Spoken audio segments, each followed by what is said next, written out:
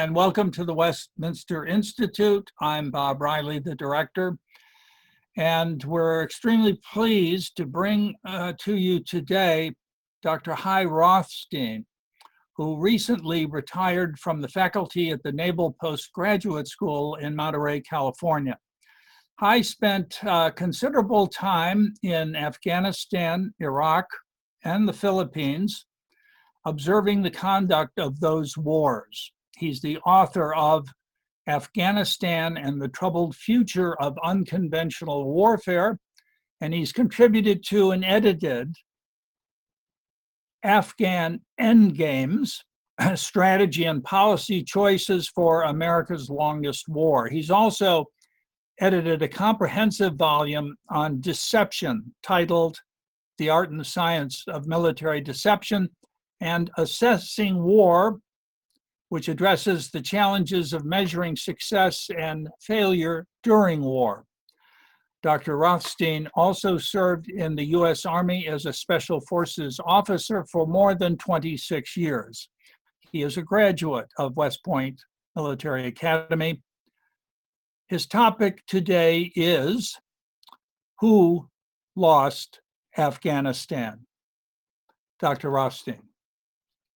Good evening, everybody. My name's Hy Rothstein, and Bob Riley, a close friend, somebody who I admire, asked me to talk a little bit about Afghanistan. So the talk is titled, Who Lost Afghanistan?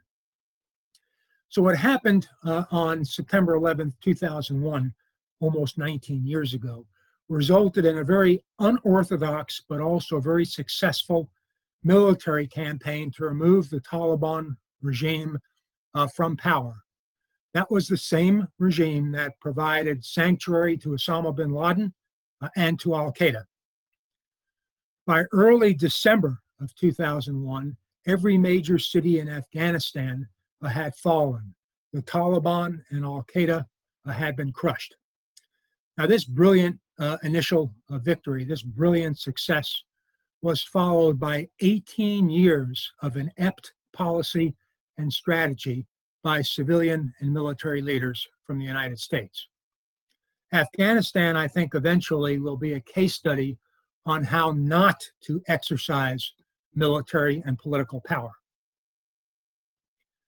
Let me note that over the last 18 plus years, we have been fighting predominantly the Taliban in Afghanistan, who are never a direct threat to the United States. We have not been fighting Al-Qaeda, the perpetrators of 9/11, who really by early 2002 had a very, very limited presence in Afghanistan. Sometimes that fact is often forgotten. So the focus of this talk will be mostly on issues of policy and politics, not so much on strategy and military operations. A talk on the military campaign would really be a talk unto itself, and that should be postponed to a future time. But let me say that the senior military leaders over the last 18 years would be dominant on the list of people who lost Afghanistan, because at almost every turn, the military's response in that country was inappropriate. Even the initial success that I mentioned at the very beginning of the talk, the plan for that was not generated by the military. It was generated by the CIA, but the CIA recognized that it required military forces to respond. But let me say something to be at least fair to the military leaders who I've said did not perform very well. A military campaign, or at least a successful military campaign, is impossible without a clear policy purpose. And a policy purpose that is just in the eyes of the people who live in the area where you are waging war. And a clear, achievable, and just policy purpose in Afghanistan has been elusive, again, over 3 administrations.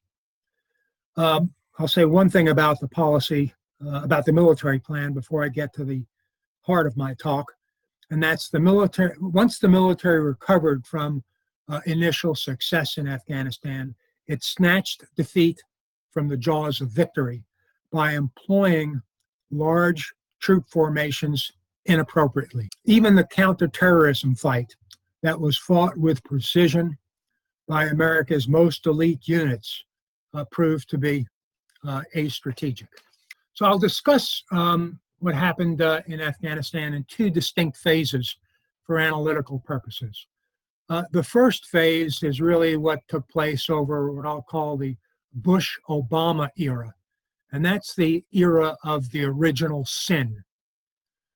Phase two is really the Trump phase, and that's in that phase the focus was just get out as quickly as we can.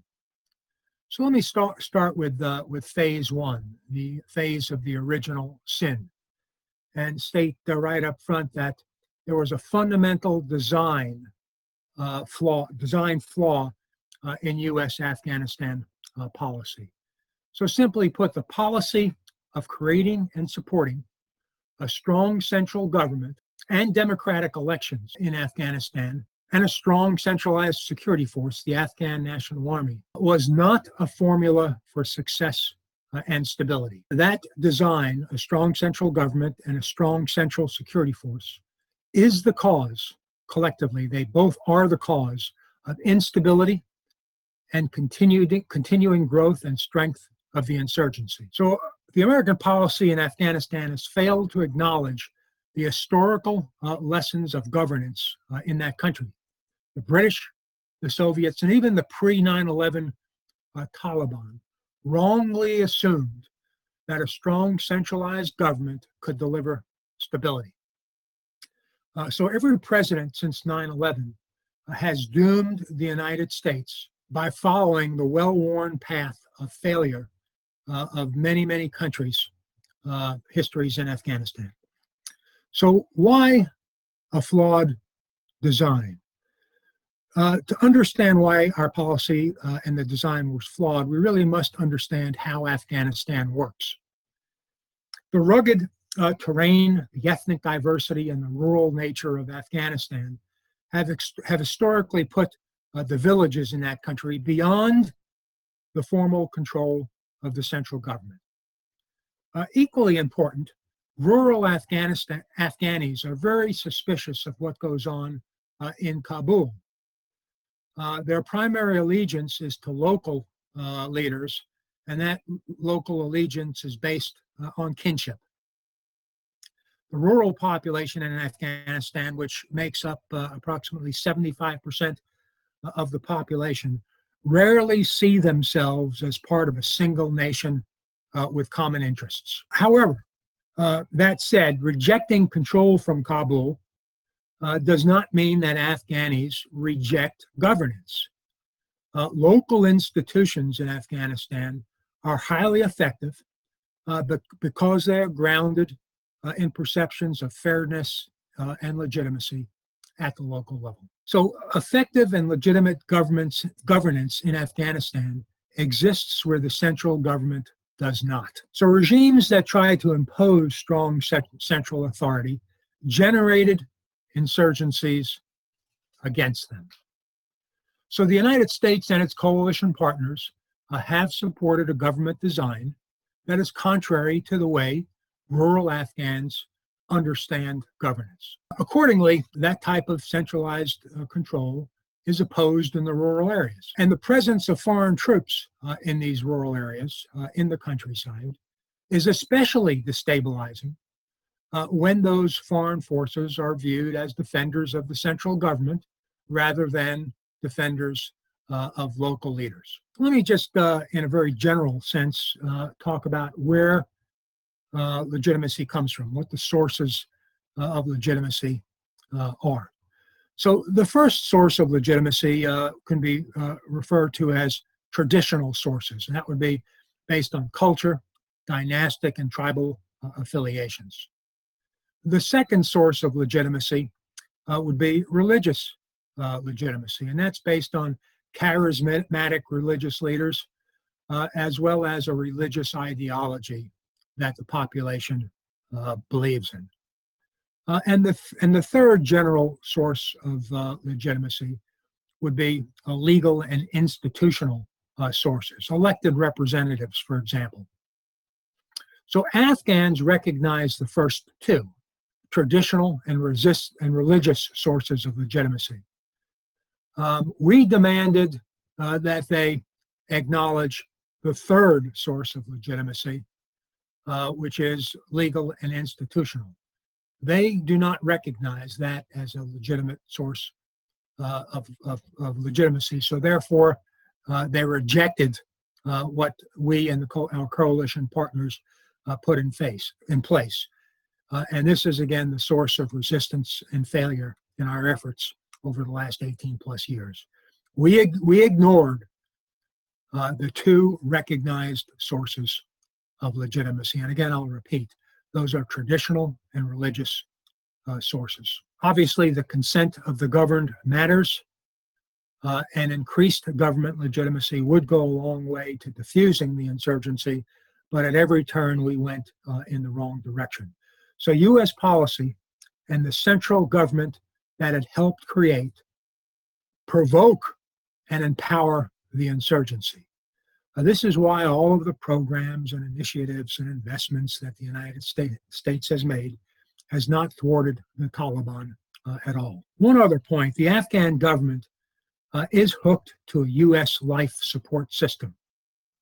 If the U.S. government pulls the plug, the Afghan government and what we've created in Kabul will die. This is not a good option. Alternatively, a permanent dependency by the Afghan government on the United States is also not a good option. So let me outline what the features of an effective policy and strategy in Afghanistan would have looked like if we chose to implement a reasonable and effective policy many years ago.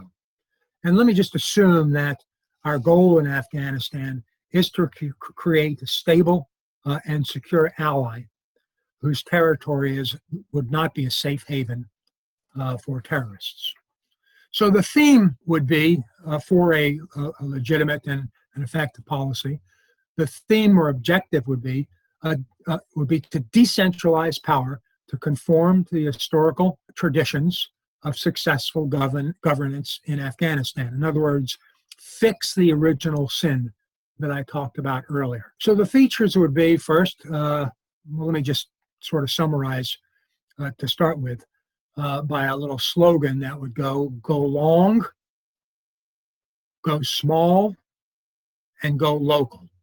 So what do I mean by going local?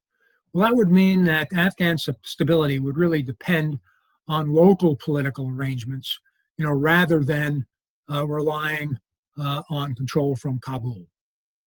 Going small would mean relying mostly on small, specialized, probably special forces like troops working with and through local, legitimate institutions at a village level. And going long would mean being prepared to stay as long as it takes to create stability and security in Afghanistan. The other thing that would be essential, and much of this has already happened based on our drawdown, not based on strategy, but close most of the bases. The existing infrastructure and expenditure at these bases is really a source of corruption and a source of the insurgency. What would the sources or what would the features of good policy in Afghanistan have been? And again, assuming that we want a government in Afghanistan that is self-sustaining, that is legitimate in the eyes of the people, that is stable and secure, and is able to keep their territory from being a safe haven for terrorists. What would we want as a policy? Well, the theme of the policy would have to be decentralizing power to conform with historical Afghan traditions of governance. And that would be, for example, we would have to focus at a local level. We would have to have elements of the government operate in a very small way at the local level, and we would have to operate for the long term in that country. And let me sort of clarify that because I don't think that was clear enough. Going local would mean Afghan stability would depend on local political arrangements, rather than control from Kabul. Going small would be, having, for example, American special forces working with local Afghan forces at a village level, working with legitimate local institutions.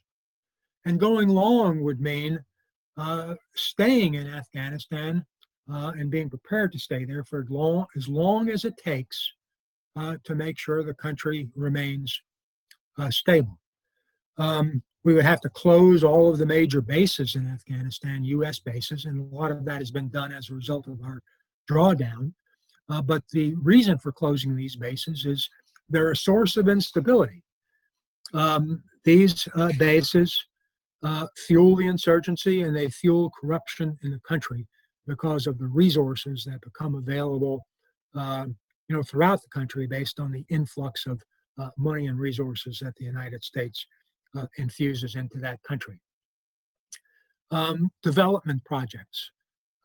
We would have to stop many of the development projects, unless, of course, the locals make in-kind investments in those projects. It's important for the locals to have skin in the game. We would also have to increase our efforts to identify young, nationalistic, legitimate Afghan leaders who will cut deals that will lead to stability. Cutting deals in that country is a way of life. And we would reward individuals and localities for good governance. And I mean good governance Afghan style. And we would invest in those areas where violence is neither tolerated or exported. In other words, we would start rewarding the peacemakers, not the war makers. The current incentive structure really incentivizes fighting.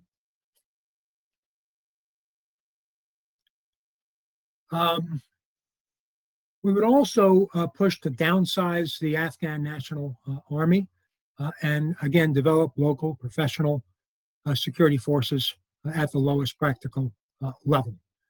But the Afghan army is an important entity. It has to be strong enough to provide security against external threats and inter-regional rivalries. Maintaining a small U.S. footprint in that country is important to strike high-value terrorist targets or to defeat insurgents if they would be so stupid as to mass. And I think the second to last feature would be increasing the diplomatic efforts with Pakistan and India to help facilitate a strong and stable Afghanistan.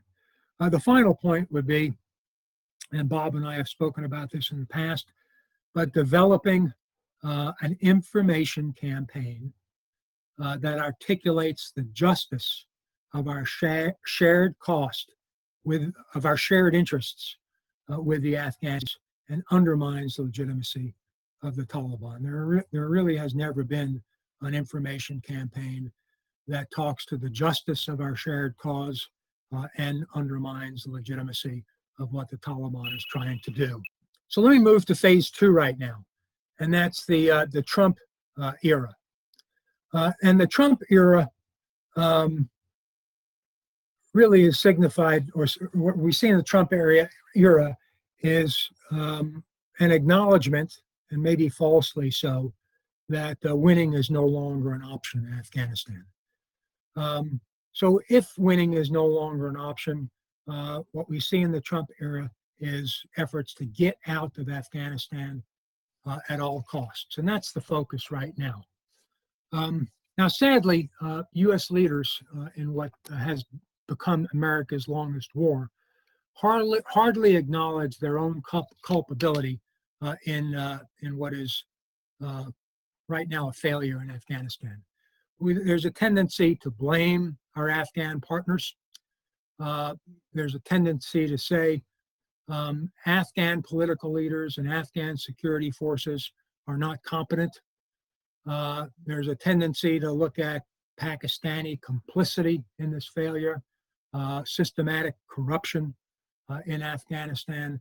Those are some of the normal explanations for failure in that country.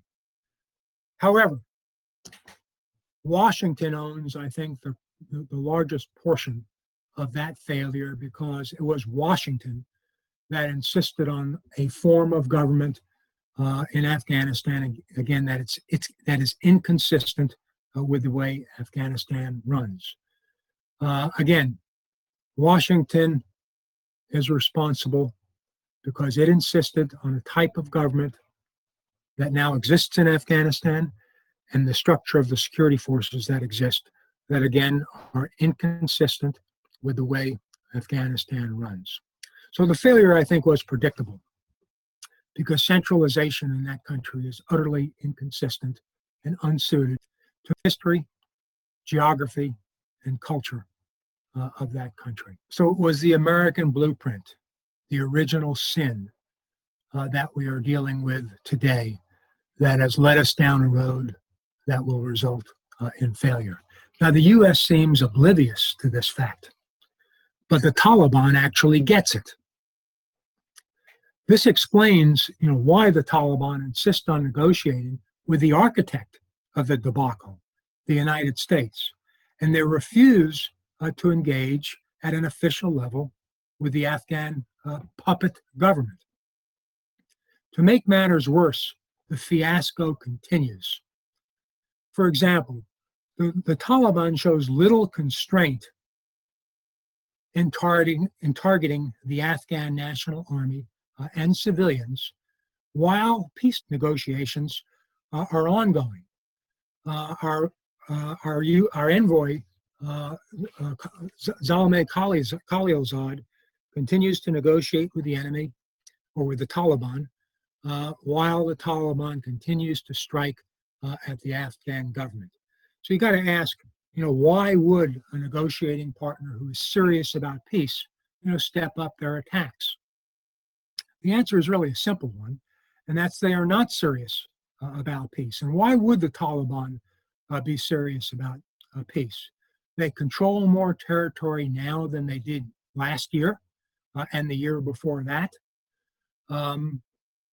They are continuing to expand contested space in that country, and the government of Afghanistan is losing control of space every day as the Taliban's control is growing. So the current trend does not favor a peace settlement that would honor the sacrifices of those that have been fighting in that country for almost 2 decades. The Taliban are winning because of our poor strategic choices many, many years ago. And the fighting makes sense for the Taliban. And they are strengthened by the fact that our original plan is not one that creates legitimacy for the government in that country. So the Taliban has a strengthened negotiating position vis-a-vis the government of Afghanistan and even the United States. And we find ourselves in a bizarre reality right now. The U.S. has agreed to the demands that the Taliban has imposed on us for negotiation. And that demand is that the Taliban says that the Afghan government cannot be part of those negotiations in a formal way. We've agreed to that. So we've agreed to negotiate with our enemy, and we've excluded our longtime ally, the Afghan government, the government that we put in place from those negotiations. We've put them on the sideline while we would negotiate with the enemy. And Khalilzad himself has referred to the Taliban leaders as patriots. So the American diplomacy right now implicitly supports the Taliban's claim that the Afghan government is a puppet regime. And the current diplomatic approach undermines the future of American influence in Afghanistan and the region. And it also signals to our allies that we cannot be trusted. There's another bizarre thing that was troubling. The Afghans have a very, very capable national security advisor, an advisor to President Ghani. His name is Dr. Hamdullah Mohib. He is Western educated. He has an American wife. He is the type of young man that we would see as the future of Afghanistan. He expressed some legitimate frustration in the way that the United States is negotiating with the Taliban and has been okay with the Taliban excluding the Afghan government from the negotiations. So what happens? Well, U.S. diplomats have put poor Hamdullah Mohib on the persona non grata list. He is no longer considered somebody that the United States can deal with because he very rightly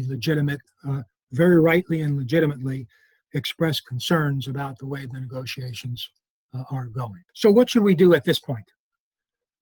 First, I think direct negotiations with the Taliban should stop. Under the current conditions, negotiating with the Taliban will not bring peace to the Afghan people, and it will damage our future prospects of influence in Afghanistan and in the region. Next, the United States should relook at its interests, its common interests with the Afghan government.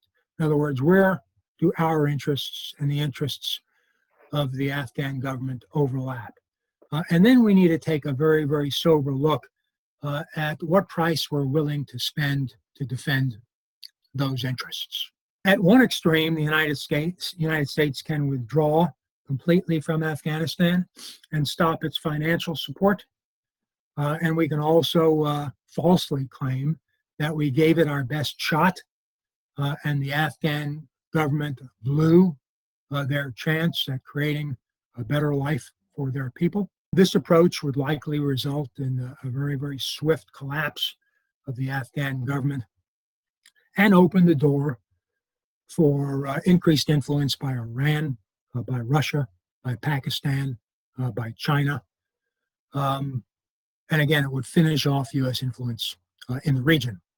At the other extreme, the United States can maintain its efforts in the country, continue our support that has already exceeded the $1 trillion figure, and more than 2,400 Americans killed and more than 20,000 wounded. These extremes are probably incompatible with both U.S. and Afghan interests, and neither one will likely bring peace to the Afghan people. And the Goldilocks approach, one that would put the solution somewhere between these extremes, will also not work. The solution to a durable peace in Afghanistan must first fix the original sin, the flawed design of the Afghan government and security force, this flawed design that the United States imposed on the Afghan government with regard to how it governs itself and how its security forces are designed, which is again based on a centralization of power and a centralization of the security apparatus. That just has not worked. So let me just try to conclude by saying the American strategy that has been pursued for over 18 years is not a formula for peace and stability in Afghanistan. It has been the cause of instability and the continued growth of the insurgency. American political and military leaders lost Afghanistan. So the effort to reroute the currents of Afghan culture have come undone. Washington and Kabul must recognize this flawed design, and move forward to decentralize the approach and create a more legitimate form of governance that really conforms with the way Afghanistan works. Afghanistan, more than any place else in the world, in Afghanistan, more than any place else in the world, all politics is local. And the way the country runs, or the way policy has to be designed, must be consistent with the Afghan views of how the world works and what constitutes legitimate governance, not our views of those topics. I'll conclude now. Thank you for that devastating appraisal of U.S. misconceived strategy in Afghanistan. If I may make a comment and then ask you a question. The comment is, it seems that the root of the original sin was cultural illiteracy that may continue to obtain today since the policy hasn't changed. Hi, you made multiple trips to Afghanistan. You spent a lot of time on the ground over there in different parts of the country, appraising the situation. How early did it occur to you that we were on a trajectory for failure? And because of your long experience in the special forces and in the US Army, you had contacts high in the chain of military command. Did you find any acknowledgement at those higher levels that we were on the wrong track early on?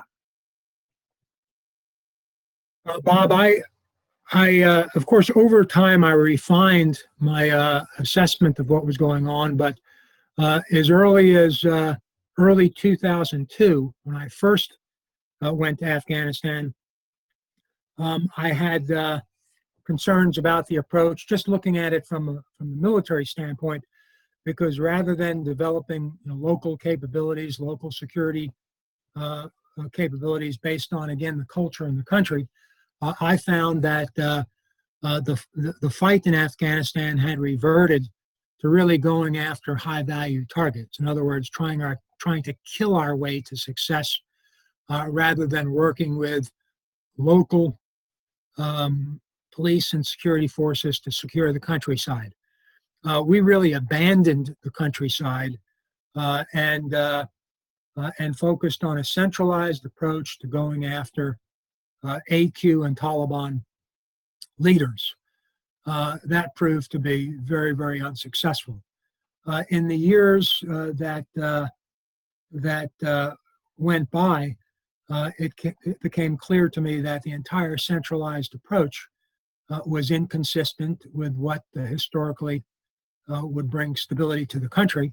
And I actually had many conversations with very senior leaders, and much of what I prescribed in the middle of my talk during what I called phase one, the Bush-Obama era, I offered to senior leaders in the government as a prescription for success in writing, up to the office of the Vice President of the United States during this administration.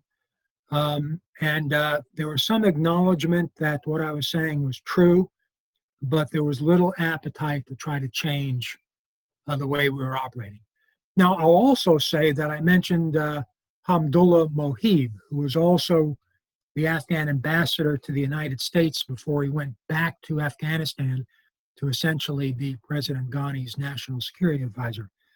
I got to know him fairly well, and I had invited him out to the Naval Postgraduate School to speak to our students. And I've had subsequent conversations with him over the years. And I discussed the decentralized approach with him. And he also acknowledged that Afghanistan runs in a very decentralized way. And he acknowledged that there was some room for that approach being accepted in Kabul, although Ghani is a very centralized type manager. Mohib acknowledged the role of decentralized governance in that country. So I think there are windows of opportunity to decentralize the approach, but because the United States was not interested, it really never got any traction. Are there parallels in the strategic failure in Afghanistan with those in Vietnam, most particularly as the strategy was conceived and conducted by General Westmoreland, which was to the neglect of South Vietnamese forces who were not supplied with weapons as good as the Soviet weapons with which the North Vietnamese were fighting them, nor the kind of training they needed to fight in that war, with the idea that, well, we'll do it. We'll Americans, we'll take them out, and we won't waste our time with these Vietnamese local forces. Do you see any analogies to Vietnam and this failure in Afghanistan? I do, Bob, but I think we recognized early on that we didn't want to conduct the fight in a unilateral way.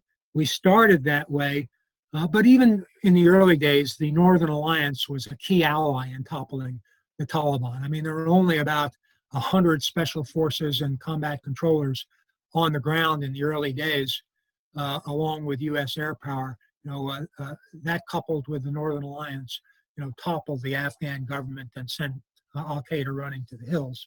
So there was a recognition that most of the fight had to be done by locals. But with the similarity, though, to Vietnam is that we felt that through attrition, in other words, by applying military power to attrit the enemy, victory could be had. That proved to be false in Vietnam, and it is also not the path to victory in Afghanistan. We can't kill our way to victory. The idea of developing local security capabilities that would thwart the Taliban and would secure legitimate local governance was really a second thought to the U.S. approach and to actually the Afghan approach also. And that's because we were instructing the Afghans. So we, rather than build from the village level up, we decided to build from the top down. In theory, you want to build from both ends and come to the middle.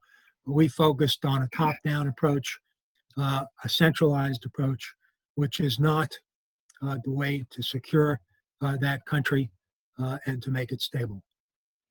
Well, as we're on the cusp of failure right now, can we look past that failure to any internal Afghan political forces of a local nature that oppose the Taliban's return to power and would have the means to take action against it?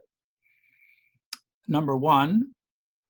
Number two, has the Taliban in any convincing way demonstrated a change in its character that would make it more acceptable, broadly acceptable to the Afghan people, or has the memory of their brutal time in power remained? The Afghan people have no love for the Taliban. That doesn't mean that there isn't a certain legitimacy to the way they operate. The Taliban understand that legitimacy comes from religious and dynastic sources. The Taliban run for example, Sharia courts, which are considered very legitimate in that country. And the government runs courts, sort of Western style, that aren't considered that legitimate and are also subject to being corrupt. So there is a certain level of legitimacy that the Taliban has that is accepted in the rural areas, even though the people are not inclined to like the Taliban. I think the Taliban have modified their approach somewhat, and I think if Afghanistan went to a decentralized way of governance, there may be certain areas in the country that would prefer Taliban-led local governance. And I think we would have to be prepared to accept that, as long as it is the type of governance that has some connection to the desires of the people in that area. So the Taliban does have a certain degree of legitimacy. They have changed their ways a little bit, but the population of Afghanistan probably would never accept a Taliban-led regime again, although that may be what happens down the road, because again, the way we've structured things is really the way we've structured it does not bode well for the future of the centralized government in that country. Well, is there a prospect of the country degenerating back into a warlordism, the kind of situation in which it was before the Taliban initially took over the country? Without any local security capabilities and legitimate local governance, yes. That's why, the idea of legitimate local governance and legitimate local security forces are so important, because they would thwart even the Taliban forcing their way into power at a local level. After my first trip or so to Afghanistan, I wrote this book on Afghanistan, and one of the things that I found very interesting is if you develop local security forces under the control of the local shura, and you have some sort of reasonable security in the area, the economy in the area becomes pretty good. The people thrive in that area, and the security force has the support of the people, the support of the local legitimate government, and it's sufficient to thwart illegitimate warlords from taking over. So that's why it's so important to develop capabilities at a local level, because those capabilities cannot be rapidly exported from Kabul to a village hundreds of miles away. Let me ask you, Hai, if I may, a question about the future of the National Army in Afghanistan, on which so much money has been spent for training and equipment. As you have pointed out repeatedly, a strong national government is not culturally or politically accepted in Afghanistan. As the Taliban gains more and more control of territory,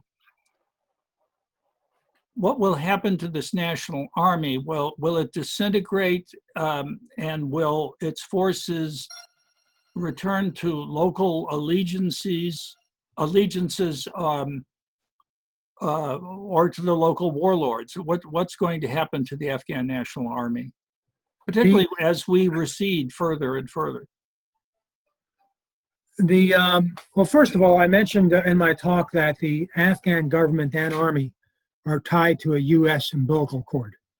Right. If that cord is ever cut, both collapse, in my mind, very, very quickly.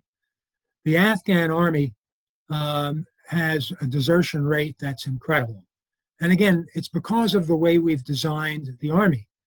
we bring people from the countryside to the center and think that that army and those troops want to stay in Kabul and defend the central government. No, they want to defend their villages.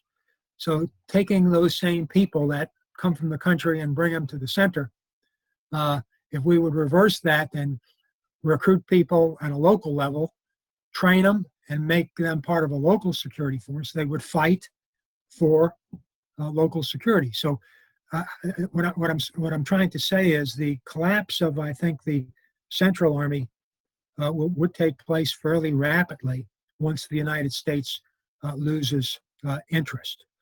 And you would find warlordism, the Taliban, Al-Qaeda, and ISIS perhaps trying to dominate the local scene if the locals are incapable of protecting themselves and if the local governing structure is incapable of generating forces to defend themselves. Isn't it too late for that, particularly in light of the fact that the original sin has never been, let us say, cleansed, that there's no acknowledgement that the strategy with which we began, it was so fundamentally flawed, so that now we would understand we've got to train the forces for their local operation?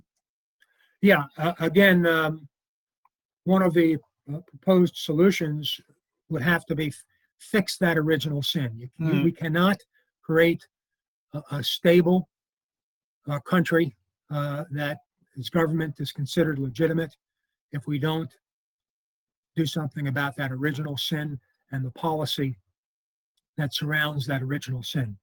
I think that there's actually room to still do that. People like Abdullah Mohib would be a very, very good negotiating partner to try to force a decentralization of governance. The reality is that the government in Kabul will actually strengthen its hand and ensure its ability to survive if they decentralize.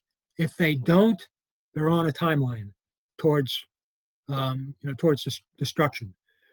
So I think even at this point, if the United States acknowledges the policy failures of the last 18 years and pushes hard with the Afghan government to decentralize and create local capability, I think it's still possible to turn this around. But again, we'd have to be willing to invest for the long term in this. But again, I don't think this requires the same level of investment that we have already made. I think it really can be a fraction of that investment, and can really, and the return on that investment can be very, very significant. Shifting gears a little bit, let me ask you, when you mentioned the Afghan National Army, that it needs to maintain a capability against external threats to Afghanistan. What might those external threats be? Well, I'm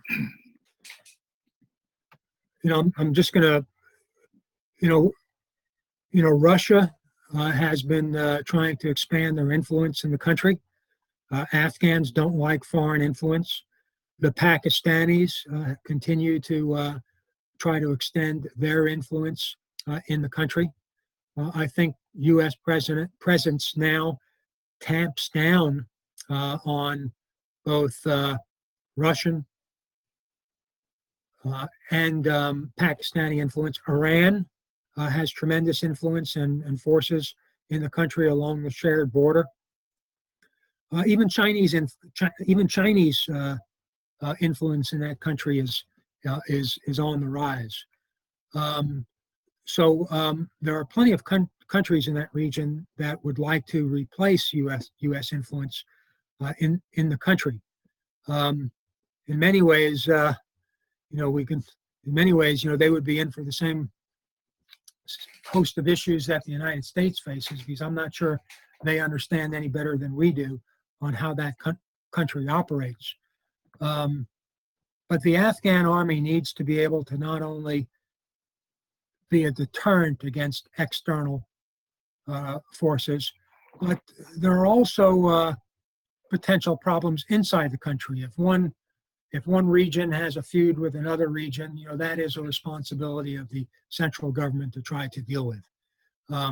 Not interfere with what goes on within a province or a locality, but if there are conflicts between and among different localities, that is something that the central government has traditionally dealt with. So central military to deal with external threats and with threats or problems between and among ethnic groups within the country or regional groups within the country. Hi, you referred to the possibility of the loss of U.S. influence in Afghanistan to Iran, Russia, Pakistan, China, etc. But what is that influence worth? I mean, what is it actually that the United States would lose? What level of strategic significance is Afghanistan to the United States at this point?